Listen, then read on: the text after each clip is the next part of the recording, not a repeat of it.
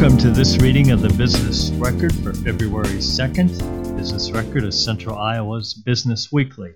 I'm Pat Steele. All material heard on IRIS is intended for the use of listeners with print disabilities.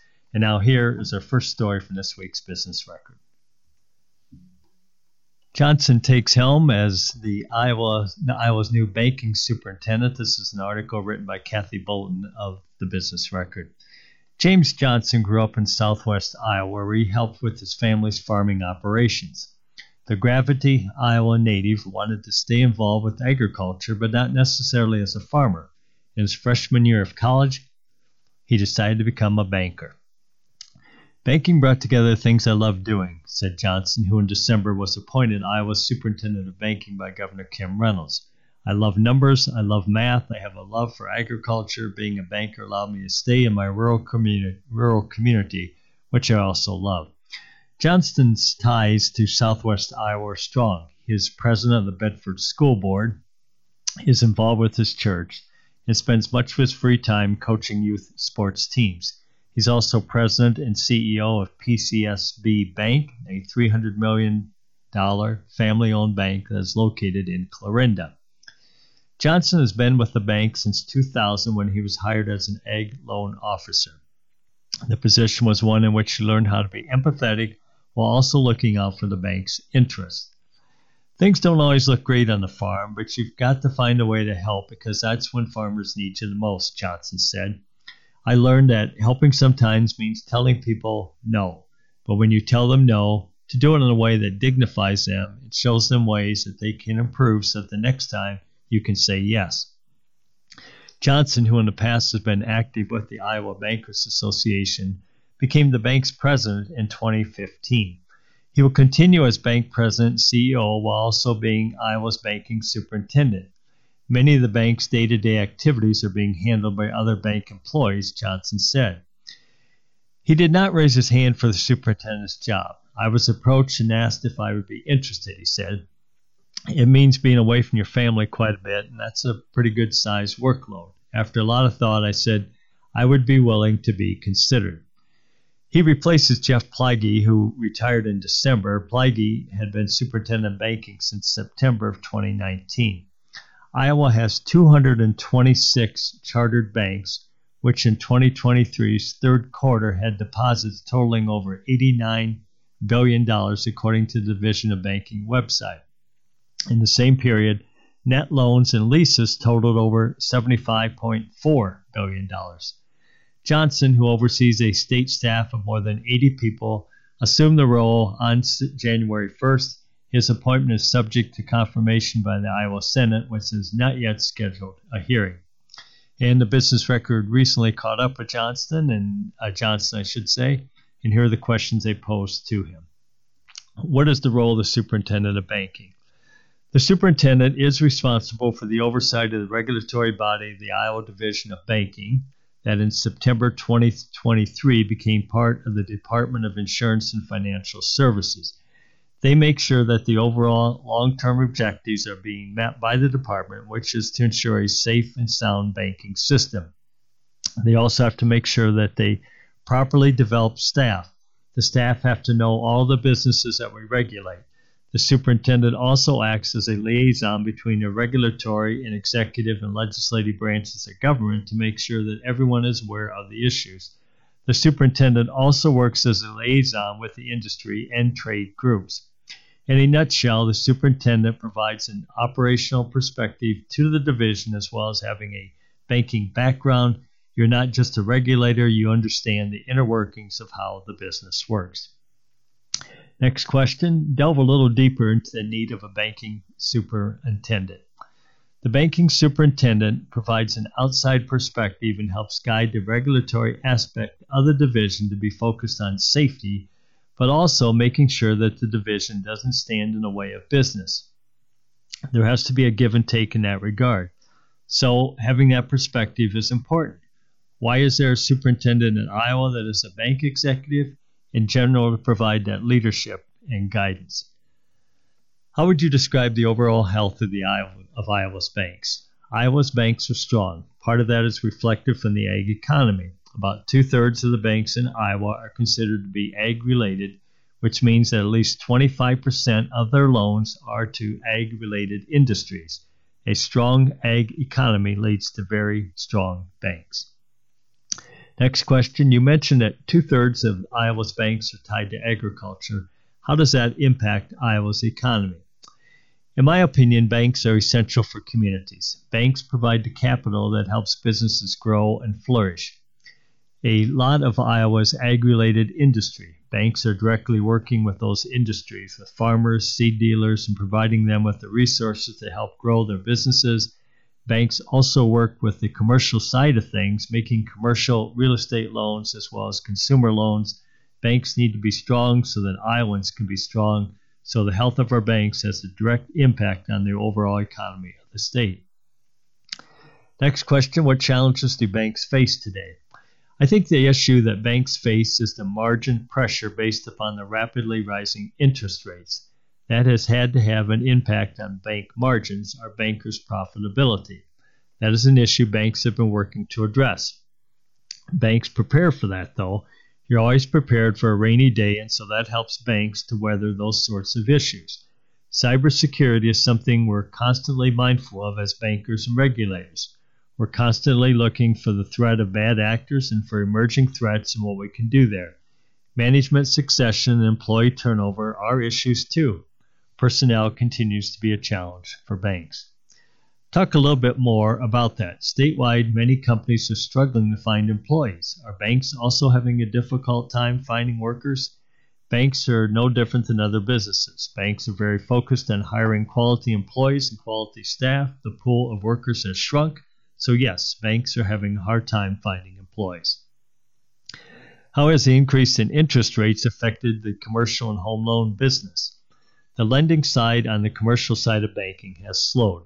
From that perspective, banks still remain ready to lend, but potential borrowers are consciously making choices to wait a little bit before applying for a loan.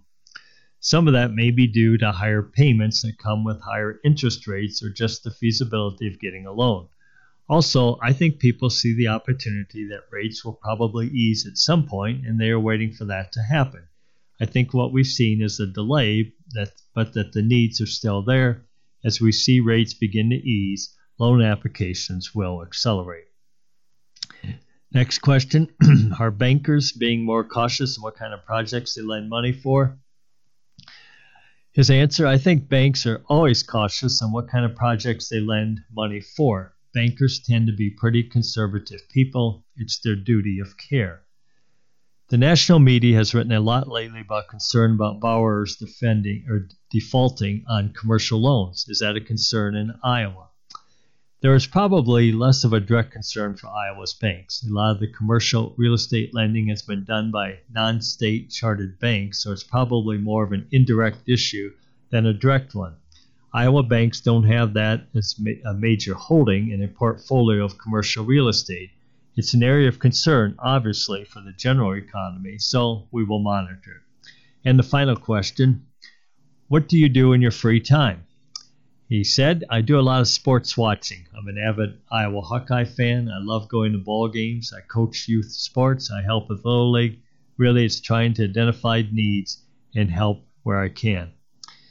Now, a closer look at James Johnson at a glance. He's 47 years old. His hometown is Gravity, Iowa. His wife is Elena, and they have 4 adult children. His education, he has a bachelor's degree in agricultural business from Northwest Missouri State University, and that was in 1998. In 2011, he completed the Graduate School of Banking at the University of Colorado Boulder's Graduate School of Banking program. Work background, he began working as a loan officer at PCSB Bank in Clarinda in 2000. He became president of the bank in 2015.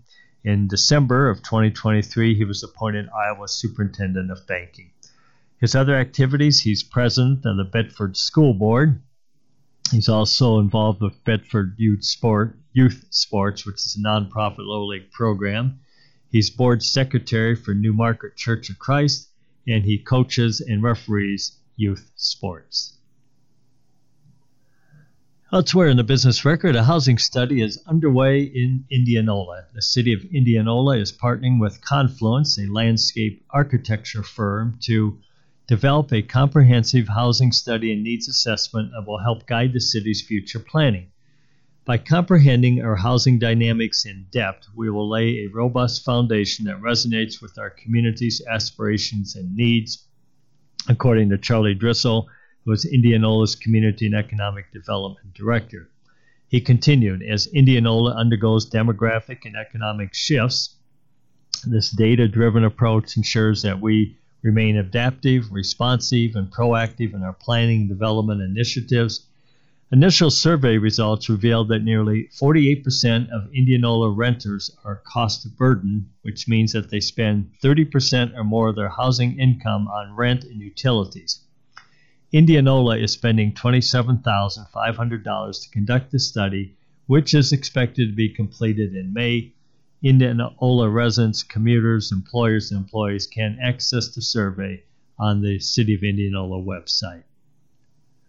Leisure Group, which owns Leisure Graphics and Signs and Grimes, announced that it has acquired the Des Moines-based window film and tint company Solar Solutions.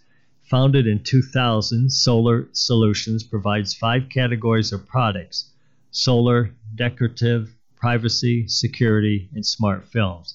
According to a news release, security films, which offer intruder-resistant protection to standard window and door glass, and circuited privacy films that can turn on and off, are products currently gaining traction. Solar Solutions designs its products to help control temperature and glare, increase energy efficiency, and decrease the need for recurring maintenance. We recognize the demand for window film and tint because of our graphics business, so we're excited for the opportunities this acquisition presents, and that's a statement from Andy Leisure, Leisure Group co-owner and chief financial officer. He added, "We're dedicated to upholding the strong reputation, high quality craftsmanship that Solar Solutions is known for as we look to expand their current reach." Elsewhere in this February 2nd edition of the Business Record, Twin Cedars Bank announced the opening of a new office in Des Moines located on Grand Avenue, set for February 20th. Twin Cedars, a wholly owned subsidiary of Twin Cedars Bancorp Incorporated, was founded in 1892 as the Bank of Bussey. The bank has $77 million in total assets and $126 million in assets under management. The Des Moines location is the bank's 4th Iowa office, with other locations in Bussey, Lovelia, and Oskaloosa, as well as providing service digitally in more than 24 states.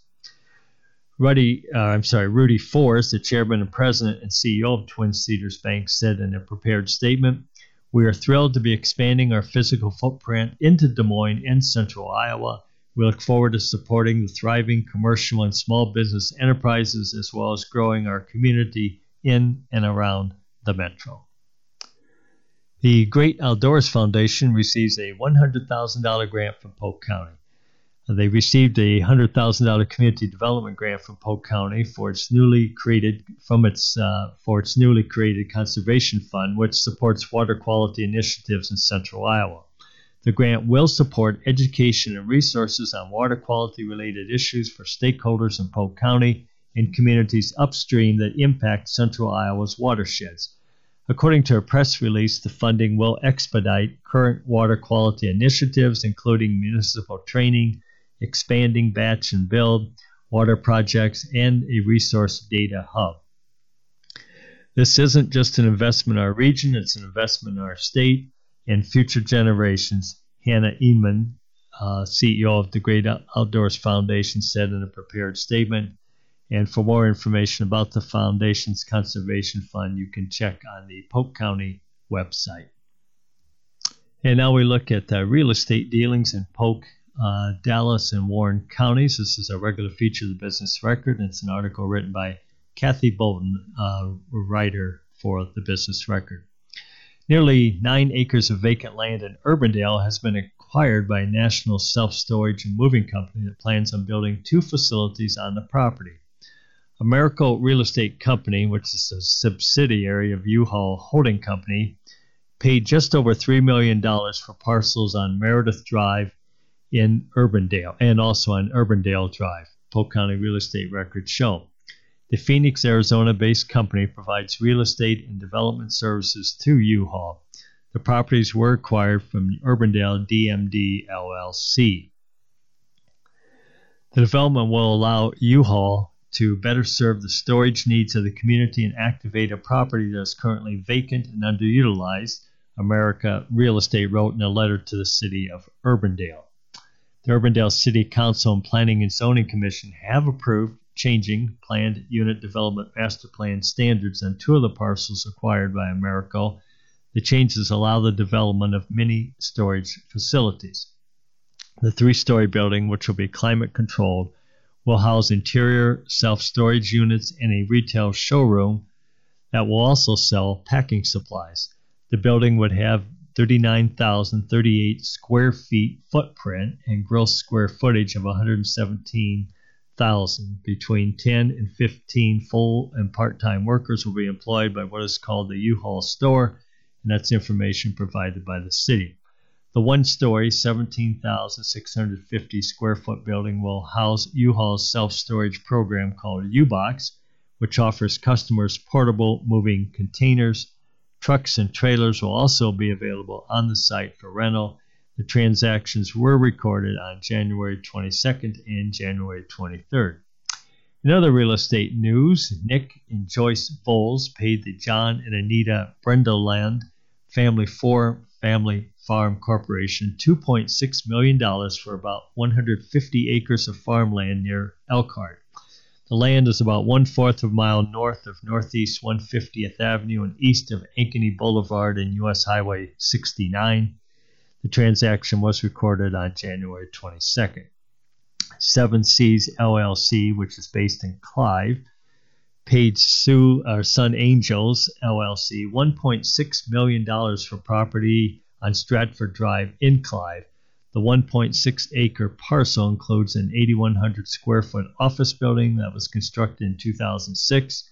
The property is valued at $1.5 million.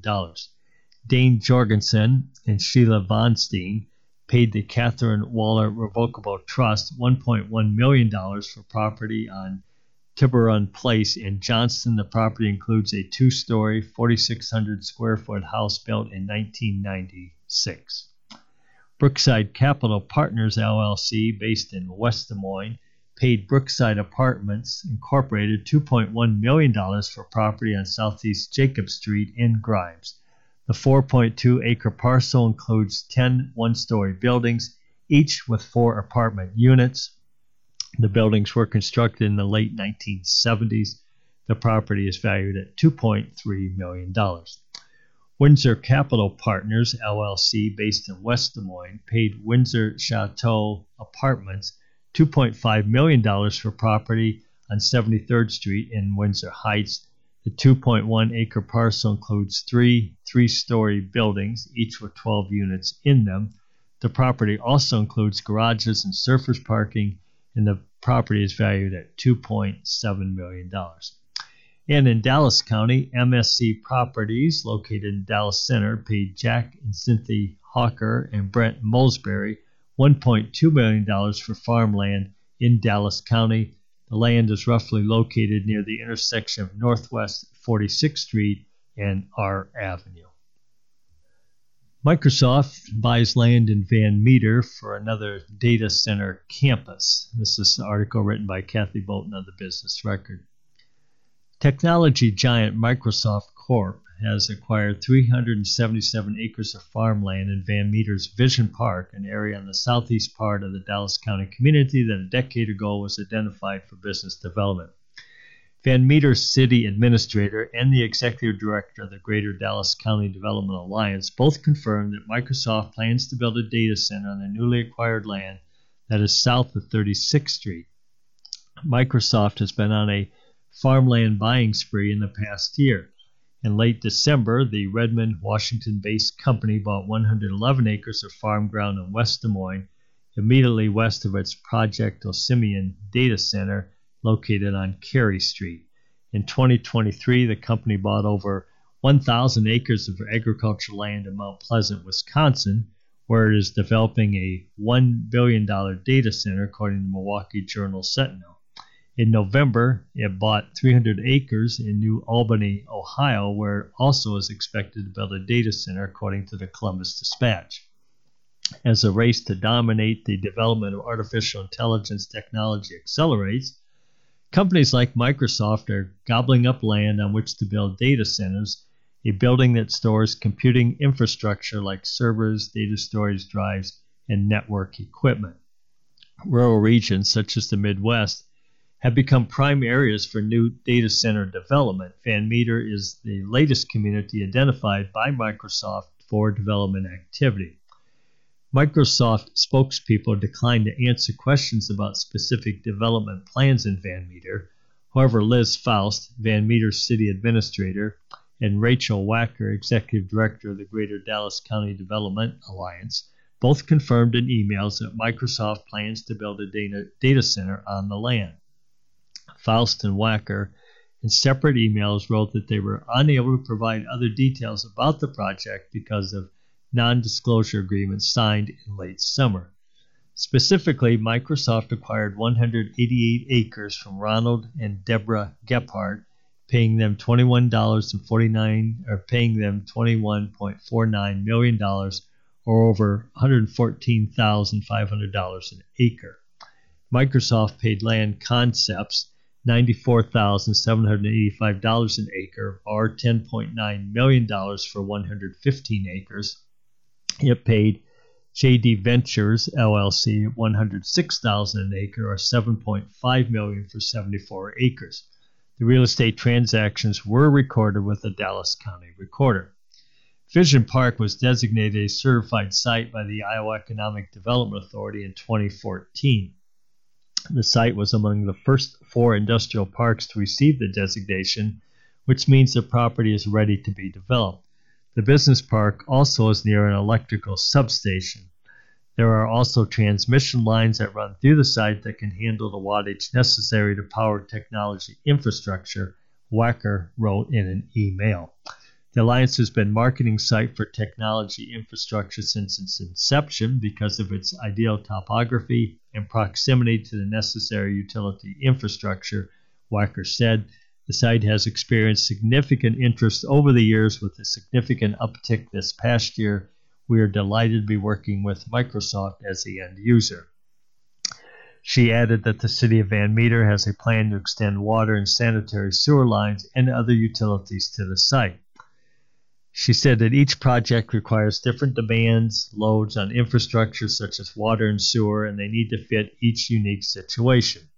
For these reasons, communities often wait on improvements until an end user is identified and confirmed. Microsoft opened its first data center in Iowa and West Des Moines in 2012. It has since added 4 others and has plans for a 6th on the southwest corner of Veterans Parkway and Southwest 60th Street. The specifics about the project have not yet been released. The development agreement is expected to be made public by late in the first quarter of 2024, according to West Des Moines city official.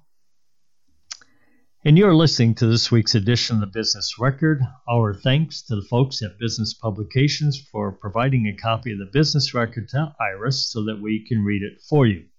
If you have any comments on this or any other Iris program, please give us a call at 515-243-6833. Now back to the Business Record. And now we turn to a column in the Business Record. This is written by David Elbert, called the Elbert Files, and the title of his opinion piece this week is Caucus Winners and Losers. Like most historic events, it will take years, maybe decades, to truly appreciate what happened at this month's Iowa Republican caucuses. But here are some takeaways from Ground Zero.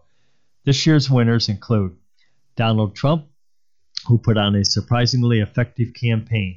Trump captured 51% of the vote in the largest victory margin, 30 points, of any contested Republican caucus. Unlike previous efforts, Trump staffers organized a strong ground game that identified caucus goers while effectively smearing opponents and igniting fears. Another winner, Iowa Republican Party Chairman Jeff Kaufman, the magician who presided over the most expensive and most negative campaign in Iowa history. Iowa's Republican caucuses are basically a beauty contest. Unlike Democrats, Republicans make no direct connection between caucus votes and the delegates they send to national conventions. For years, Kaufman has diverted attention from that reality while promoting a fair playing field for candidates. His job this year was made more difficult by a governor who broke with tradition and endorsed the candidate. President Joe Biden, who undoubtedly is licking his chops, is another winner after Iowans chose the candidate Democrats believe Biden has the best chance of beating. Another winner, Iowa's Democratic Party. By not holding presidential caucuses this year, Democrats turned over the stage to Republicans and bought time to reorganize their broken system away from the national limelight. Other winners, Iowa media, largely TV and cable services, shared an estimated $120 million of campaign advertising, which was mostly attack ads. Based on caucus night turnout of 110,298 voters, media spending amounted to more than $1,000 for each vote. And finally, hospitality businesses, a winner. Hotels, restaurants, and car rental businesses in the Des Moines area raked in an estimated $4.2 million during caucus week from campaign staffers and media employees. And now, David Albert shifts his attention to the caucus losers, and they include Florida Governor Ron DeSantis, who concentrated his campaign money and talent in Iowa but failed to move the needle, coming in 30 points behind Trump. After the vote, DeSantis gave a speech that was reminiscent of Democrat Howard Dean's caucus night speech in 2004, which ended with a bizarre scream. DeSantis didn't scream, but gave a full-throated effort that invoked George Washington, Abraham Lincoln, World War II, and the Berlin Wall, and was peppered with historical allusions to a new birth of freedom, a restoration of sanity, and a plea to keep the sacred fire of liberty burning. Another loser, the full Grassley. The term refers to Senator Chuck Grassley's policy of visiting each of Iowa's 99 counties every year. Neither DeSantis nor Vivek Ramaswamy, the only candidates to complete a full Grassley this caucus cycle, got much benefit from the travel. Ramaswamy, who spent a ton of his own money on the campaign and claimed to have completed 2 full Grassleys, got 7.7% of the vote. Iowa Governor Kim Reynolds lost on multiple fronts. Not only did her candidate, DeSantis, have the appeal of a chocolate-coated candy bar in a swimming pool, Reynolds also managed to offend the 2 men most likely to be our next president. The governor regularly trash-talked and turned down offers of assistance from the Biden administration to help feed, educate, and provide medical care for Iowa children. Plus, she offended Trump by not endorsing him and breaking her pledge to remain neutral. Given Trump's temper and well-known penchant for revenge, Reynolds must have thought his chances in 2024 were negligible and that DeSantis was a much stronger candidate than he turned out to be. In either case, she was wrong, and her endorsement of DeSantis could result in a cold shoulder from Trump if he wins. And then one final caucus thought from Stephen Schmidt, Iowa State University's political science wizard emeritus. Schmidt noted Donald Trump only obtained 56,260 votes. While that is 51% of the Republicans who caucused, it is 7.5% of Iowa's 752,249 registered Republicans. The very low participation rate raises several questions about the value of this victory, Schmidt said. But in politics, illusion is more important than reality, and that's what continues to push Donald Trump in the national polls. And again, that is an opinion column written by David Albert called the Albert Files, and he is a longtime columnist for the Business Record.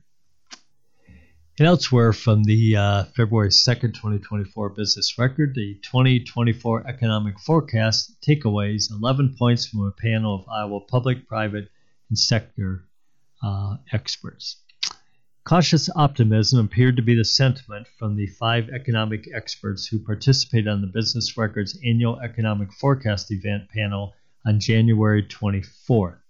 Public and private sector leaders weighed in on what they expect from the economy in 2024 to help Des Moines area businesses know what to consider as they develop strategies for the year.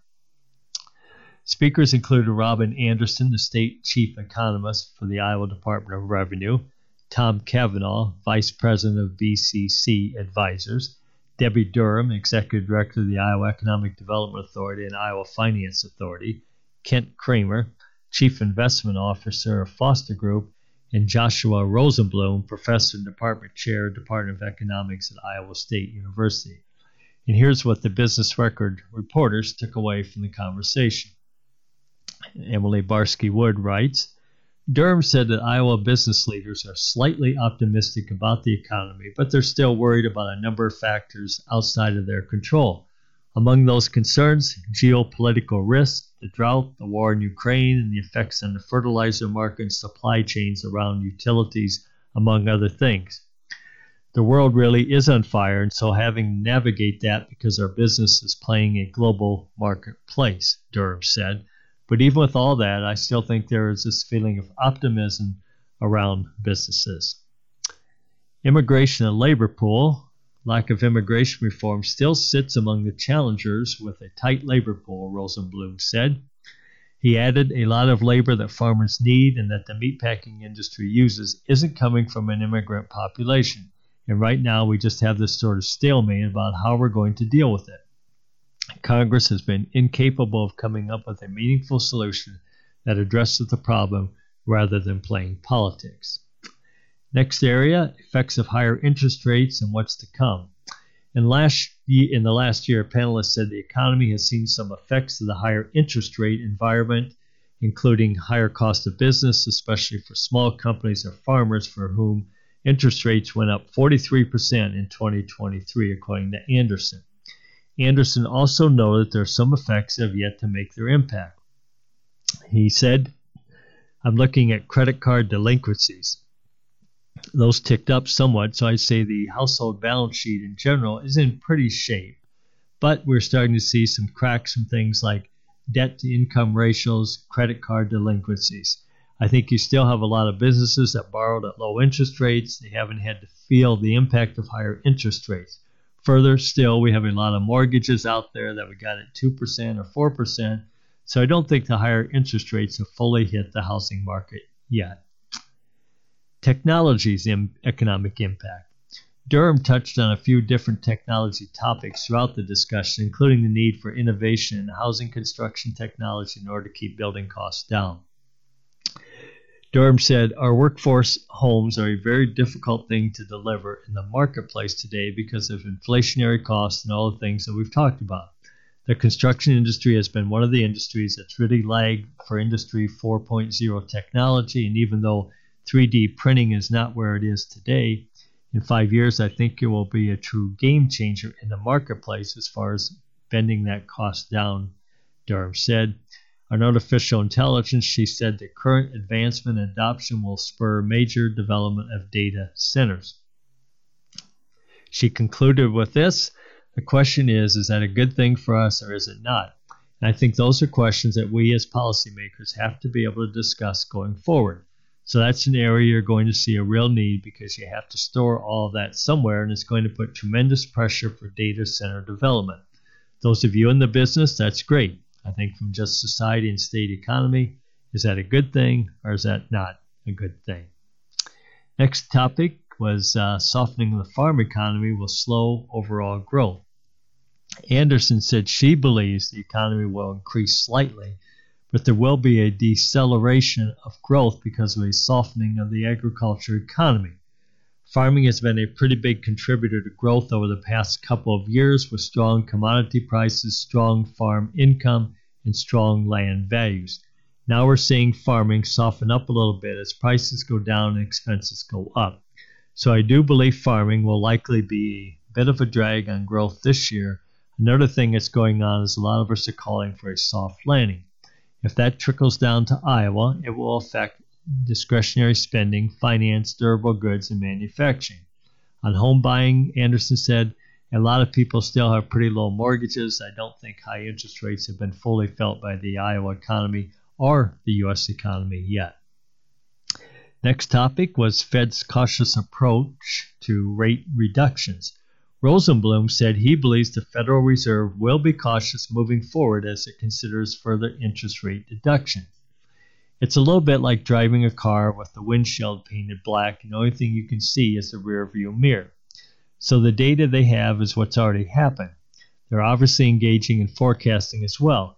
They have to be worried that they're going to accelerate too fast now the lowering of interest rates, and I think they will be cautious as a result. Next topic was something to feel bullish or optimistic about looking into 2024. Rosenblum said the state of the economy is really good, much better shape than anyone thought it would be at the beginning of 2023, which sets up a potentially really good year. He said that especially in the long term, he is optimistic because of new technologies on the horizon. I think that AI and green technologies are going to create a lot of opportunities for people who are prepared to figure out how to use them effectively, Rosenblum said. Kramer said that presidential election years always have a lot of volatility in equity markets. He encouraged investors to focus on the positives rather than the negatives that are often the focus of media coverage. He emphasized that there are a lot of things going well and that it's possible to be a very educated optimist. He said, when I think about this year, I go, wait, look, have a plan. Embrace the uncertainty, know that there's going to be a shock, surprises are going to happen, but at the same time, build in resilience because there are going to be opportunities along the way. And if you have long-term assets that you're committed to, that you can hold and do well with, great. If you have a resilient, short-term set of resources that allow both you to endure some difficult times, but also position to take opportunity when it shows up, I think 2024 is going to be a great year, Kramer said. Durham reiterated that the overall condition of the state of Iowa is strong due to our strategic investments, competitive initiatives, talent recruitment, and then you overlay that with the innovation and technology that's occurring across our verticals. They're going to continue to propel wealth. So I think it's going to be a great year, Durham said. Kavanaugh said Iowa businesses have taken a lot of punches over the past couple years, but have largely survived and come out stronger. This year is a year about improving, just looking internal. And I think those companies that come out of this at the end of the year, they're going to have really strong supply chains. Management teams have really been baptized by fire. They're stronger coming out of this. Next year, they're going to go on the offensive and start throwing haymakers, Kavanaugh said. Anderson also emphasized that the economy is in really good shape. She said there is some resilience built in case there are shocks in 2024. I think the consumer is finally catching on. If you look at the most recent consumer confidence numbers, they were really strong. So I think if the consumer holds up and the labor market holds up, this year we're going to have a good, decent year for the economy, Anderson said. Next topic was Kramer's advice to stock market investors is that you must be present to win. Kramer said he did a study earlier this year looking at the leading forecast of all the people making stock market prognostications. Maybe we used the word predictions. And the average miss per year was like 14.5% above or below for the median estimate. Kramer's advice to investors is to be present to win. With the stock market, you need a long-term kind of portfolio plan so that when you get return like we got in November, December of last year, if you're not present and you're not present right when it happens, you just miss. That's always been true with the stock market. It gives return in very short and rapid growth in terms of the big movements. Long-term trends are great, but for most investors, they just need to be participating with that part of their portfolio that is designed to be long-term and just be present to win. Next up, attracting people to Iowa, a goal to improve the state's labor force participation rate.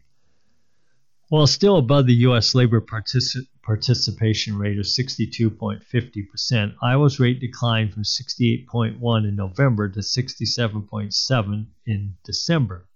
Anderson said from people she has talked to, the dip is related to retirees. Durham said in order to improve those numbers, the state needs to attract people. It gets back to Iowa looks different today. I said that by the year 2023, we'll have our first county in Iowa where the minority will be the majority population. I am in communities of all sizes 2 to 3 days a week, and I will guarantee you I do not see diversity around decision-making tables in those communities, so that's got to change. And then the second thing, we have to promote Iowa.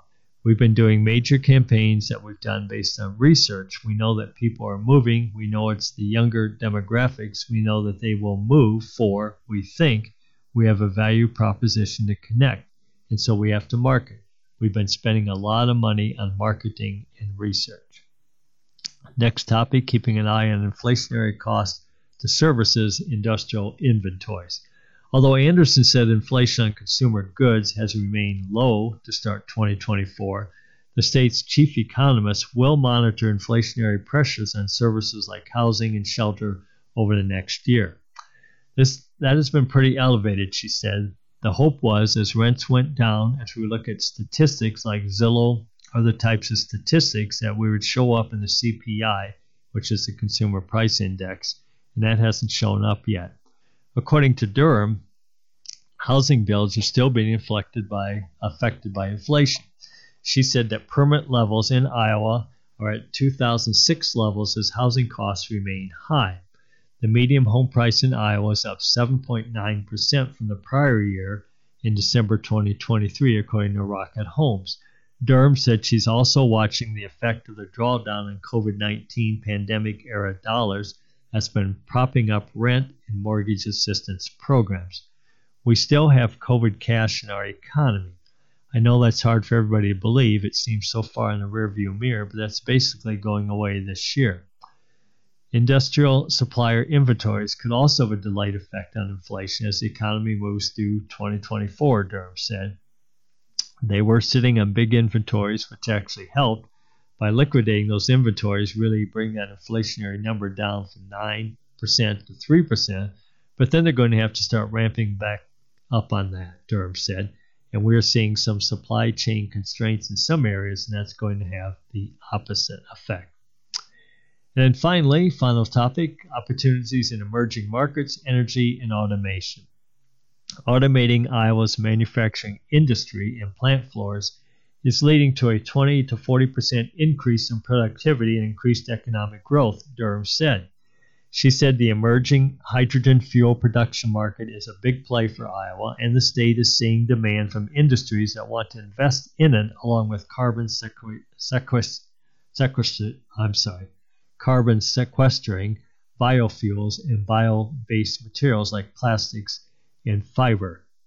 And why is that important? Because right now, for the first time, because all of these carbon zero goals these companies have adopted are just around the corner. In order to do that, they have to dig deep into that supply chain. So now you have all this equity money, the venture capitalists are flowing into the space. So all of a sudden, something that was not economically feasible is feasible today, and we really see those as really big opportunities, said Debbie Durham. And that's an article by the Business Record on the Business Record Predictions panel that they hosted in January.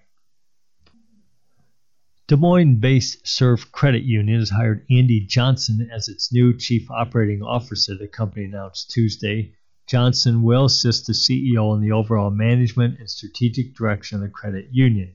He will work in all credit union operations, which include planning, recommending, implementing programs and policies, and providing general administrative direction.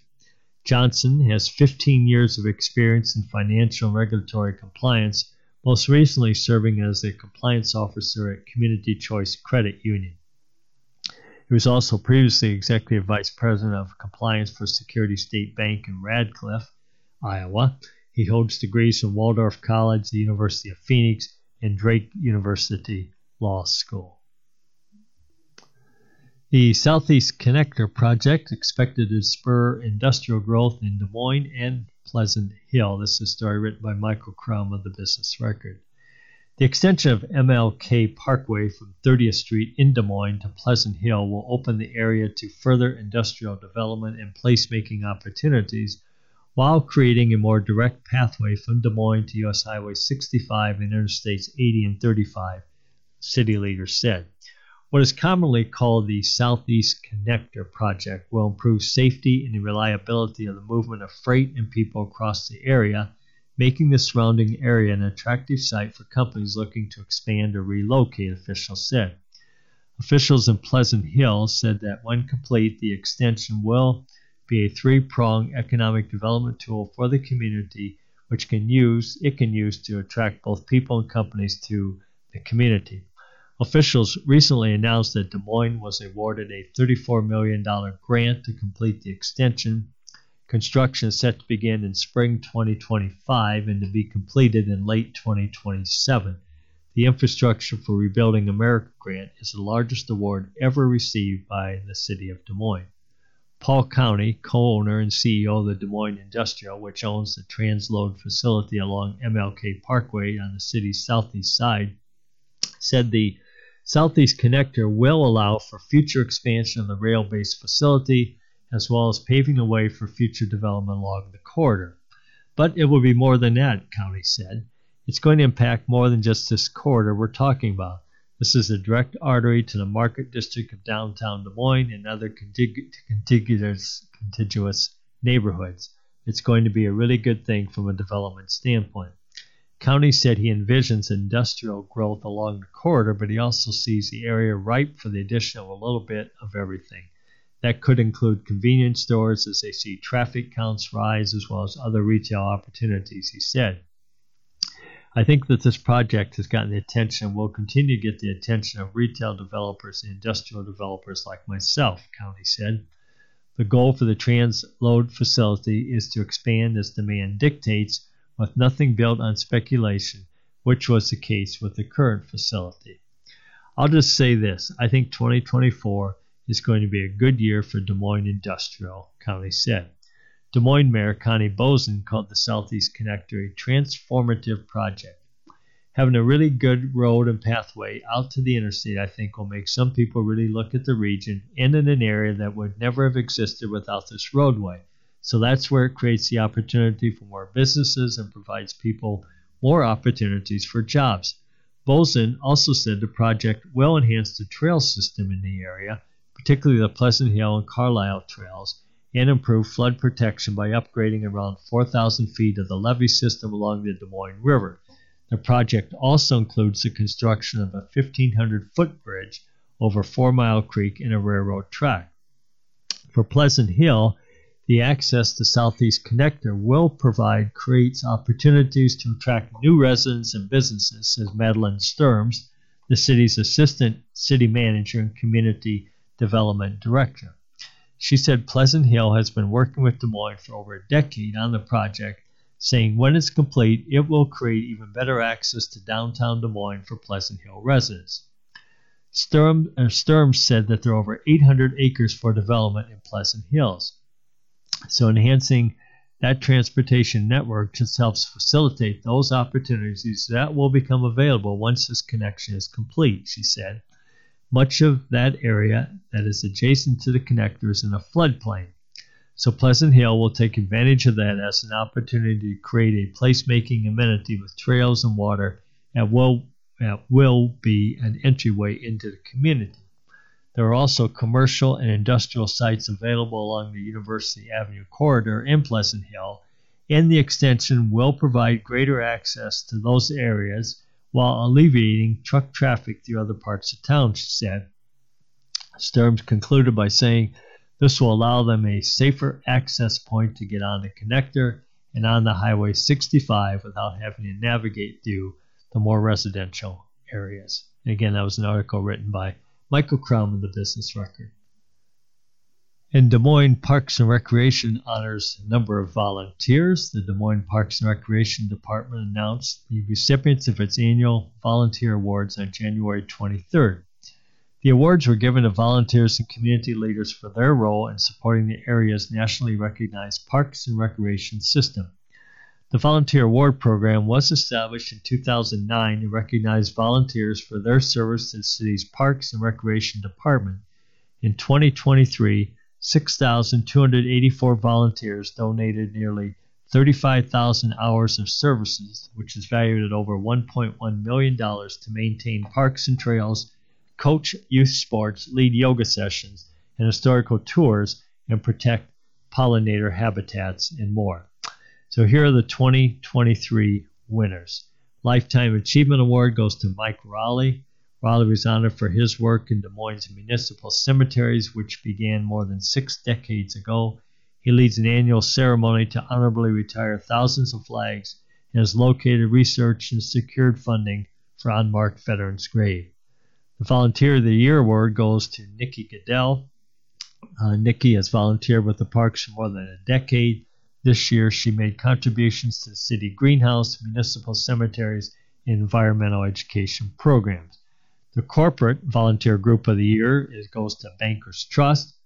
The bank was recognized for hundreds of hours of volunteer work from team members and a 79% increase in financial support from 2022 to 2023.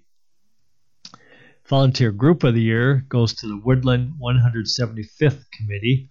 In 2023, Mike Rowley, Christine Bartley, Jeff Kluver, Justin Ellis, Marshall Lynn, and Julie Lynn donated more than 900 hours, organized 90 volunteers, and hosted 600 visitors to commemorate the 175th anniversary of Woodland Cemetery. Friends of the Year goes to Cemetery Tour Guides. The team of 4 tour guides, Archie Cook, Jeff Kluver, Kat Rinkin, and Lorna Truck, lead historical tours through woodland cemeteries with a special focus on Civil War veterans, the colored troops, and influential women from Des Moines' past. Instructor of the Year goes to Zakia Jenkins. Jenkins started volunteering after a health scare. She leads aquatic fitness classes for people of all ages and abilities with a special commitment to serving the Black community. Volunteer Services Supervisors of the Year. Volunteer Supervisors of the Year are Aaron Grays and Don Hetchkall. They donated 167 hours of time to co-lead 23 volunteers in the construction of 3 playgrounds, which is a record number in a single year. Special Volunteer Award goes to Nancy Dunbar and Tony Hayes. Over 8 years of service, Dunbar and Hayes have donated almost 500 hours as members of the Beaverdale Beautification Team. The two are responsible for the planting and maintenance of native flower beds throughout the city. And finally, the Friends of Des Moines Parks and Partner of the Year goes to Variety, the children's charity. This nonprofit received the first ever Partner of the Year award for funding 2 playgrounds, donating free bikes, and funding swimming lessons, scholarships, and equipment. And more information about volunteering is available at the Des Moines Parks website or by emailing parksvolunteer@dmgov.org. The Principal Charity Classic, with support from Salmon's Financial Group, is working with the Greater Des Moines Partnership to evolve the Legacy Project into a work-based learning program to help prepare youth for future employment, and that's an announcement came from Principal last week. The Legacy Project first launched in 2020 with funding from Salmon's Financial Group. In its inaugural year, $50,000 was donated to the Directors Council, a Des Moines-based nonprofit developing social service programs focused on addressing racial disparities and inequities in the area of employment, education, financial inclusion, health, and housing. Proceeds from the Principal Charity Classic will fund programming that introduces youth to professional and technical skills. Students who are at risk of not graduating or easily securing work will be the focus of the program, the news release said. The Greater Des Moines Partnership will administer the program, designing a curriculum and implementing it in existing summer youth internship programs throughout Iowa, starting in 2024. Funding will also sponsor weekly learning, network, and skill-building sessions with the summer interns. The Legacy Project supports the Principal Charity Classic's mission of improving the lives of Iowa's youth and will equip underrepresented or underprivileged students with skills needed to meet challenges now and in the future. And that's according to Ken McCollum, the board chair for the Principal Charity Classic. Iowa Workforce Development is offering $250,000 to support summer internship programs in high-demand fields for Iowans aged 14 to 24. Eligible entities include nonprofits, educational institutions, employers, and community organizations. Priority funding will be given to programs that offer internships to youth facing barriers to upward mobility in the labor market. The awarded funds can be utilized for various purposes, including wages, compensation and training resources, program coordination, and administrative costs. The application period is open until February 21st. An informational webinar is available on the link at the Iowa Workforce Development website. And our final story from this week's Business Record, West Des Moines-based nonprofit Wright Foundation for Sustainability and Innovation is currently accepting grant applications from nonprofit organizations and farmers working on projects that reduce carbon footprints and increase biodiversity and use of renewable resources. The Tree Canopy Improvement Grant is available to nonprofits engaged in urban and suburban tree planting, green space initiatives, and efforts to enhance tree species diversity. Nonprofits and farmers focusing on agricultural practices that improve water and soil quality, manure use, biodiversity, or address methane and nitrous oxide emissions are eligible to apply for the John Harsh Regenerative Agriculture Grant. Since its inception in 2020, WFSI has awarded $525,000 to 7 organizations. Interested applicants can learn more and apply on the Wright Foundation for Sustainability and Innovation website. Well, you've been listening to the Business Record on IRIS, the Iowa Radio Reading Information Service for the blind and print handicapped. I'm Pat Steele, and it's been my pleasure to read for you, and thank you for sharing your time with IRIS.